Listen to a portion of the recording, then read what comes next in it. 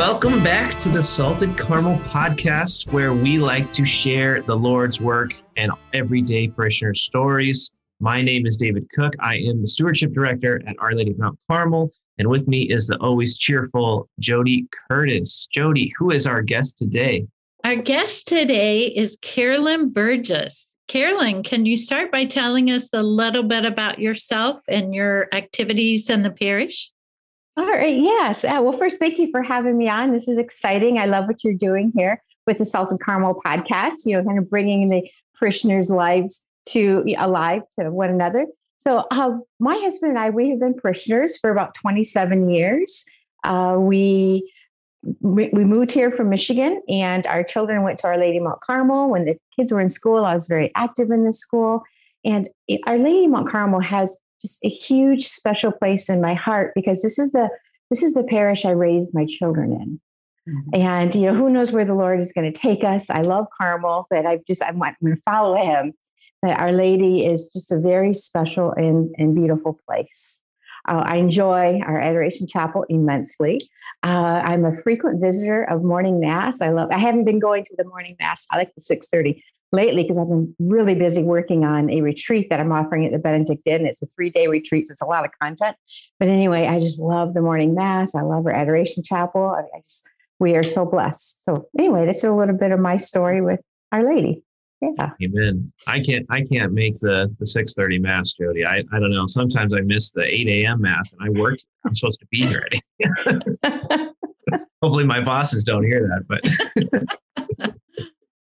oh, Carolyn, can you tell us a little bit about your life before you had a relationship with Christ? And what we mean is like an intimate relationship with Christ before you said yes to him. Yeah. So, that was really most of my childhood and my early adult life. And before I share a little bit of that, what I want to share is now in hindsight, my gratitude for having that absence of God in my life, or that not knowing him, because it was through that woundedness and through that pain that I have this really beautiful relationship with him now. So when I was young, my parents didn't really know Jesus. We didn't have a faith. If there was anything, there was a touch of Catholicism. My dad was more of an atheist. And there was just a lot of trauma in my childhood, and everyone experiences trauma. And now I have an appreciation for the woundedness, because it helps me in my work. Mm-hmm. Well, anyway, I didn't know him, but what I wanted, I really wanted my parents' love. And through their woundedness, they weren't able to give it to me in the way that I wanted it. And in particular, I really wanted my dad's love. And so I was stuck there. And in that stuckness, I couldn't even see that God was present. And I distinctly remember, though, this like inner softness, like this deep interior softness, this presence that was kind and loving. And I didn't know who that was, because I was so stuck in the woundedness in my family.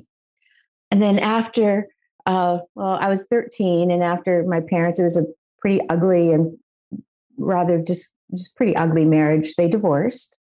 And of course, like any teenage girl that comes from a dysfunctional home, and I guess not any teenage girl, but me, a teenage girl that came from this brokenness, I sought love in all the places guaranteed to not give me love.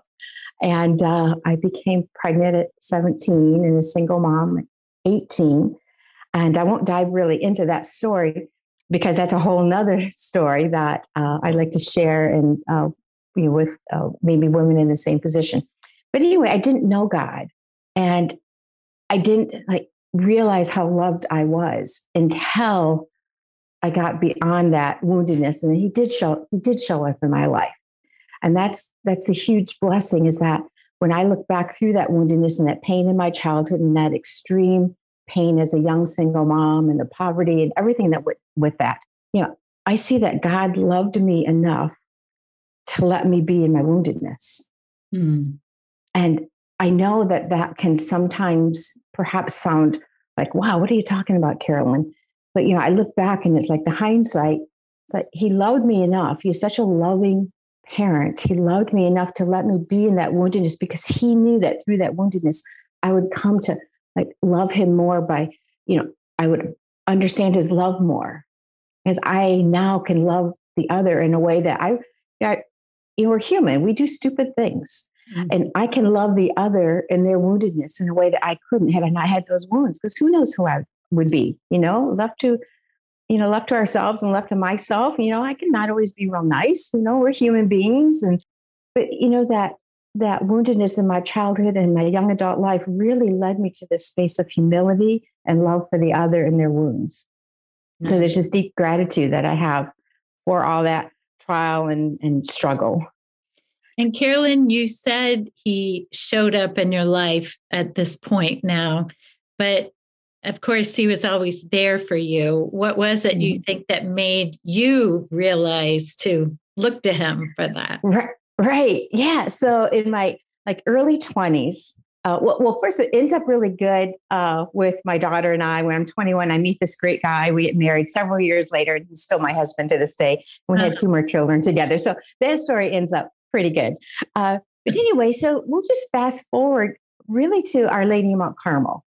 We moved here and we put our children in the school, and I'm going through, doing the good Catholic thing. And I'm going to, Sunday mass and an occasional weekday mass. And I take our youngest with us and with me. And it was good.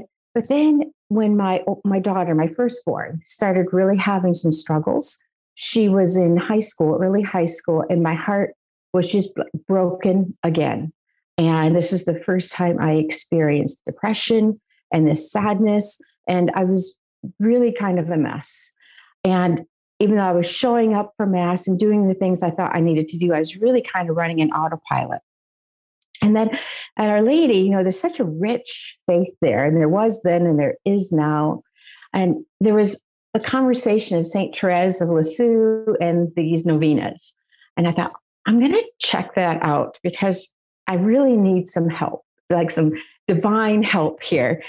And so I prayed, I found this novena to St. Therese, and I started praying it. And I asked, because she sends flowers, right? That's the word. And she sends roses. So I asked St. Therese, I said, oh, St. Therese, will you please give me a long stem pink rose as a sign? And then I immediately recalled and I said, oh my gosh, other people have much bigger problems. Please, I don't need a rose. And and then I just kept going about my day. And a couple days later, my husband came home from work and we were making tacos. I distinctly remember this moment. We're making tacos and we're out of cheese and we're out of taco shells. And so a little hard to make tacos. But, I was really a mess here. I wasn't functioning very well at all. And so I asked him if you were running up to O'Malley's. There's O'Malley's there on 31 and 136 in that strip mall. We used to live right behind there.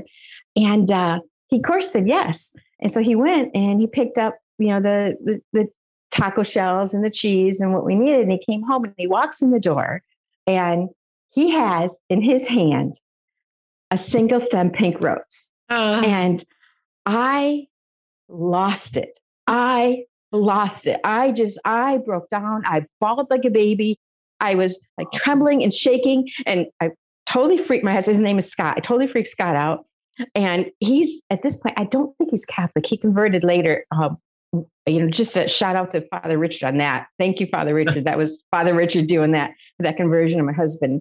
Again, a whole nother story. But anyway, I'm just like trembling, shaking and bawling. And he's like, oh my gosh, what did I just do? I don't know. He's afraid. He's like, tiptoeing. I said, no, honey, you don't understand. And this is before the movie, Heaven is for Real. I said, heaven is for real. I mean, this is real. This is like St. Therese is real. Jesus is real. I mean, I had this lived experience at that moment and this knowing that God is real. And that just opened up whole new possibilities for healing and a relationship with him. Mm. And then of course, I also realized later that I prayed the novena totally wrong. So I did everything wrong, except what I did right is I reached out and I asked for help. Right. And God's like, okay, I've let her suffer enough because I love her, but now I'm going to give her this beautiful gift of knowing that, yes, I'm here, Carolyn. And yeah. So best tacos ever that night, by the way. Yeah. That's what I was just going to say. You for Jesus and you had good tacos, right? Right. It was amazing. Yeah. And Carolyn, if we could go back for a minute, when did you join the church? Okay. So we lived in Mount Pleasant, Michigan, and I was finishing up my undergrad in mathematics. Here, I'm a single mom studying mathematics, wanting daddy love. My dad was a brilliant engineer. So this is like the lengths I went to for daddy love. But anyway, we're living in Mount Pleasant. And then my husband got a job transfer here to Indianapolis. So we moved to Carmel and came here. And it was that saying yes to God all along the way. I looked at different churches when my daughter was young, and then I looked at Our Lady of Mount Carmel, and that's why I have so much gratitude for Our Lady of Mount Carmel, because Our Lady has carried me all along the way. Mm-hmm. And I couldn't imagine my life without her and without her motherly love at the same, that she just bestowed on me. So while my conversion, I think, or my understanding of God's love was gradual, there was definitely that moment in time. But then it was also that faithful, like all my messed up yeses, where I'm like, yes, God, I'm going to show up. Yes, God, I'm going to go to weekday mass sometimes, or like maybe this morning I'm too tired, I can't get out of bed. But it's like that constantly, my broken yes that led me into that deeper relationship with Him. And a lot of it has been at Our Lady Mount Carmel. Mm-hmm. Nice. So you'd say then Our Lady kind of made you convert deeper, but then the St. Therese novena was really the kickstart from autopilot. And yes, most definitely. It was what Our Lady has done, and continues to do in my life. It provides this space for this deeper love relationship. And when I was a little girl, I remember having this knowing inside that I'm going to be a healer. I want to help people. Mm. And then here I am. Now I'm at Our Lady, and we have this adoration chapel, and I can go and I can pray. And then eventually things started working themselves out to the best they could with my daughter. And then I opened up a wellness center because my relationship with God was deepening, and I knew He was real. I knew heaven was real. I thought, I want to provide a space where others can receive healing. And I had studied and got some other degrees and became a naturopath. And so I opened up this center called Joy Raphael, after the Archangel of Healing. Some of your listeners may or may not be familiar with it. I had it open for about 6 years. Well, anyway, my yes to Joy Raphael was what Carolyn thought I needed to do. And so I opened it up, and it was beautiful and it was wonderful. However, it really created a lot of pain in my life because I'm not cut out to be a business owner. There's a lot of stress that goes with that. Some people have that gift and some don't. And that weight of that, again, I look back at that, God allowed me to, again, suffer. I was at the point of a nervous breakdown. It was tremendously hard. And then I see that even though I thought I was doing something for God again let me suffer because He loves me. Because then what was born out of that was my understanding, or this seeking that I developed, this passion for diving into the emotional component to healing. So God led me along this path of, physical healing through, natural remedies, which was wonderful as a naturopath. And then now He was showing me the need for emotional healing. And I sought out all kinds of things, seminars and workshops and self-study, and ended up creating this modality called the LIVE method. It's a Christ-centered forgiveness modality, and I wrote a book on it. So I can see, God allowed me to suffer and to struggle, so then I could then now have this other peace.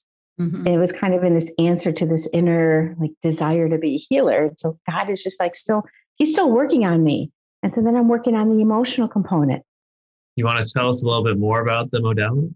Yeah. With the LIVE method, there are what I call 9 phases of struggle. And I have those in my book. The book is titled Understanding the Jesus Code.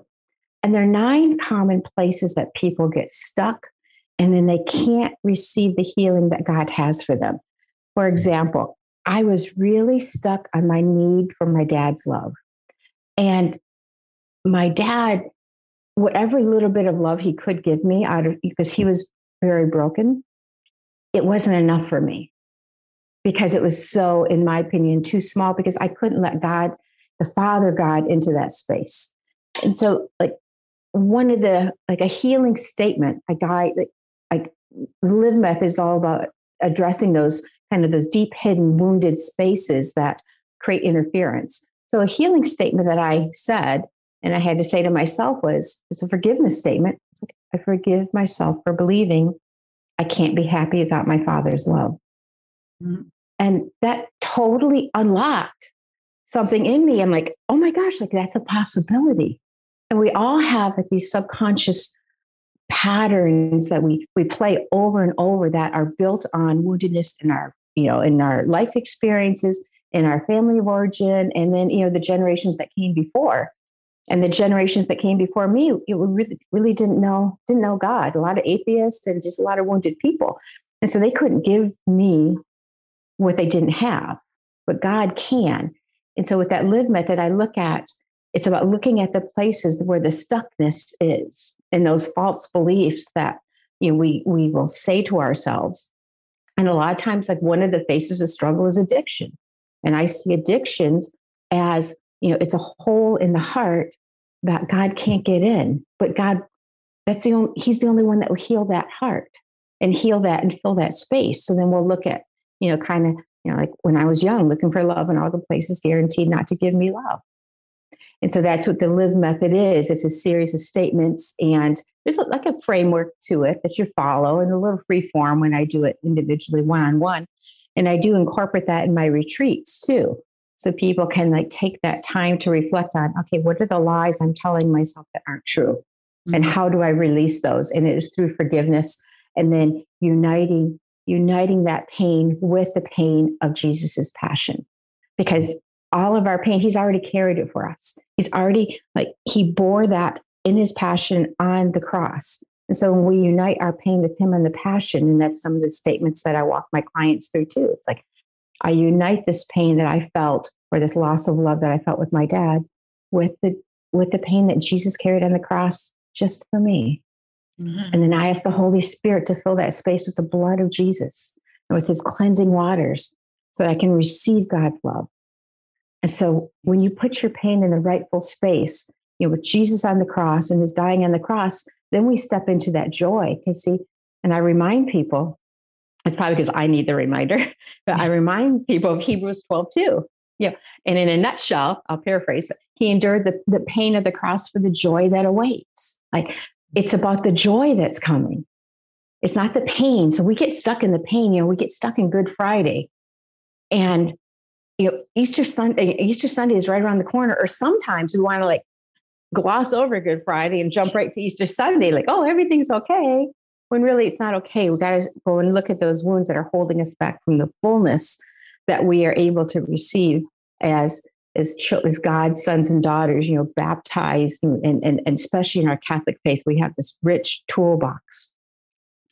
So that's, in a nutshell, the Live Method. I love it. I love it. Right? Yeah. I was going to ask you advice you would have for people suffering, but I think you just answered that. Yeah. Yeah. Well, the one thing I would like to add a little succinctly to that, to what I've already shared, is that when suffering arises, first know that we're not alone. We can look through the history of mankind, and suffering has always been woven into the fabric of humanity. Mm-hmm. This world has suffering, which is why our Redeemer came and suffered, so that we have that pathway to the healing and to the joy we want. And then to accept the invitation that our suffering, it's an invitation to that deeper love relationship with God. And that's the one thing that I have learned throughout all my suffering. And I still have moments of suffering, and I can still fall into depression, since I've gone to that many times in my life now. But now I'm like, okay, I know what's going on. Probably the evil's trying to tempt me and say, Carolyn, I don't want you to do anything good today. And I'm like, no, a little extra time in adoration or reflection on the scriptures, or, something that I need to take those steps to deepen that relationship with God, to lift myself out of that. So, that suffering can be like a signpost, or, just that note to self. Oh, okay. God's sending me another invitation. Mm-hmm. How do I learn how to forgive? Who do I need to forgive? Maybe it's myself. Maybe it's another. How do I learn to love more in this picture? Because when we learn to love more, that's how we become more like God. Yeah. Yeah. Yeah. Carolyn, what do you consider your greatest gift? Okay, so I think my greatest gift, it's my ability to sit with the other when they're hurting. And that is the result of the woundedness I've gone through. I remember in my studies at St. Meinrad, I sat in chapel at one point. This is after I closed Joy Raphael. And I said, okay, God, where do you want me to go? Because I don't want to do it Carolyn's way. I want to do it your way. And I distinctly heard his voice. And he said, I want you to know me more. And I'm like, all right, I'm going to study theology. And so here I go, march down, go to St. Meinrad. So there's a class there I took, it was early church history. And I distinctly remember we were studying the thought of some of the early church authors and writers and some of these famous saints that we know, like Augustine. But anyway, there was this theme: shame becomes our glory. And I'm like, dang, I don't get that. How can our shame become our glory? How can our shame become something beautiful? It's probably because in part I was really wrapped up in the pain of the shame from being a pregnant teenager back in the early 80s. It was a different world then. And I was really stuck there. And then I eventually kind of got it in my head. I'm like, okay, it makes sense. Okay, we have shame, and then we can turn to God, or we can have this deeper lived experience with God. Okay, that makes logical sense. So I stuck with that for a while. I still couldn't get it. I didn't get it. And then I started studying some of the mystics who I was always drawn to. And one in particular, Julian of Norwich. I ended up doing my thesis project on her. And in her visions of Jesus, there was a theme that came out so clearly to me, that our suffering is it's the vehicle that we use to access the joy that God has for us through Jesus. And it is through our suffering. I'm like, I get it.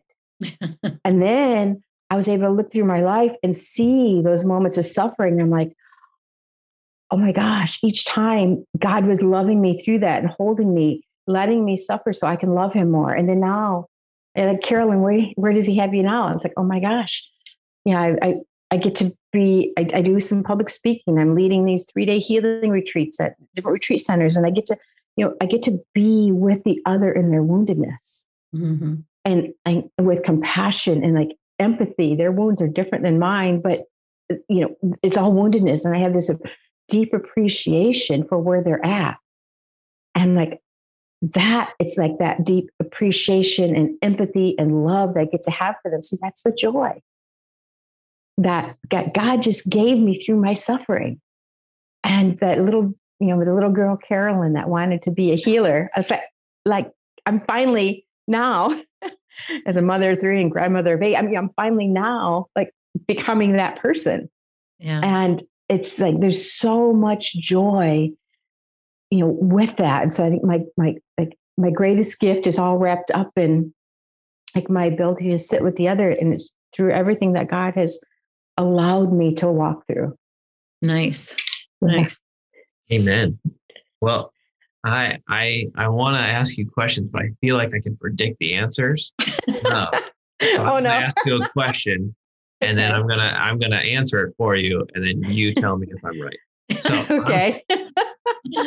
I'm gonna say I'm gonna ask you, what are you most grateful for? We love saying grateful no matter what at Our Lady. Hearing you talk, it really sounds like you've learned to be grateful for your wounds because of the way it's exposed you to Jesus' love and exposed you to help others. And also, you're going to say your family. Amen. Yes. Yes, that is. I don't know if that's what the interviewers do. But that is so on point. However, where I'm still getting stuck, because I'm still growing, because I'm still a human being on this side of the grave. I'm still stuck when I see my children suffer. Mm-hmm. I can't be, God the Father sits there and holds us in love, knowing we're going to be okay. so I'm still stuck there when I see my children suffer. But so I can be grateful for my own suffering. I can't be grateful for theirs yet. So I still have a long ways to go on that note. But yeah, I wouldn't trade any of my suffering for anything in this world because of where God has brought me with that. And it's part of who I am as his daughter. And yeah, super grateful for all those trials. Carolyn, no, go ahead. Carolyn, thank you so much for sharing your story. What a beautiful journey that you've been through. So thank you for being here. Would you like to end us with a prayer? Yes. Thank you. Thank you, Jody. Thank you, David. In the name of the Father and the Son and the Holy Spirit. Amen. Dear God, I give you gratitude for David and Jody and for this platform of Salted Caramel. And most of all, I give you gratitude for everything that you're doing in the world and how you're bringing humanity. You're bringing all of your sons and daughters closer to you through the trials that we are experiencing now. And I pray for the Blessed Mother's protection and her maternal love over all of the world as we are going through our own trials, so that they may become vehicles for each and every one of us to know and love God more and know and love the other more as God desires. And I surrender all in the name of the Father and the Son and the Holy Spirit. Amen. Amen. Beautifully said. Yes. Thank you. And as always, stay salty.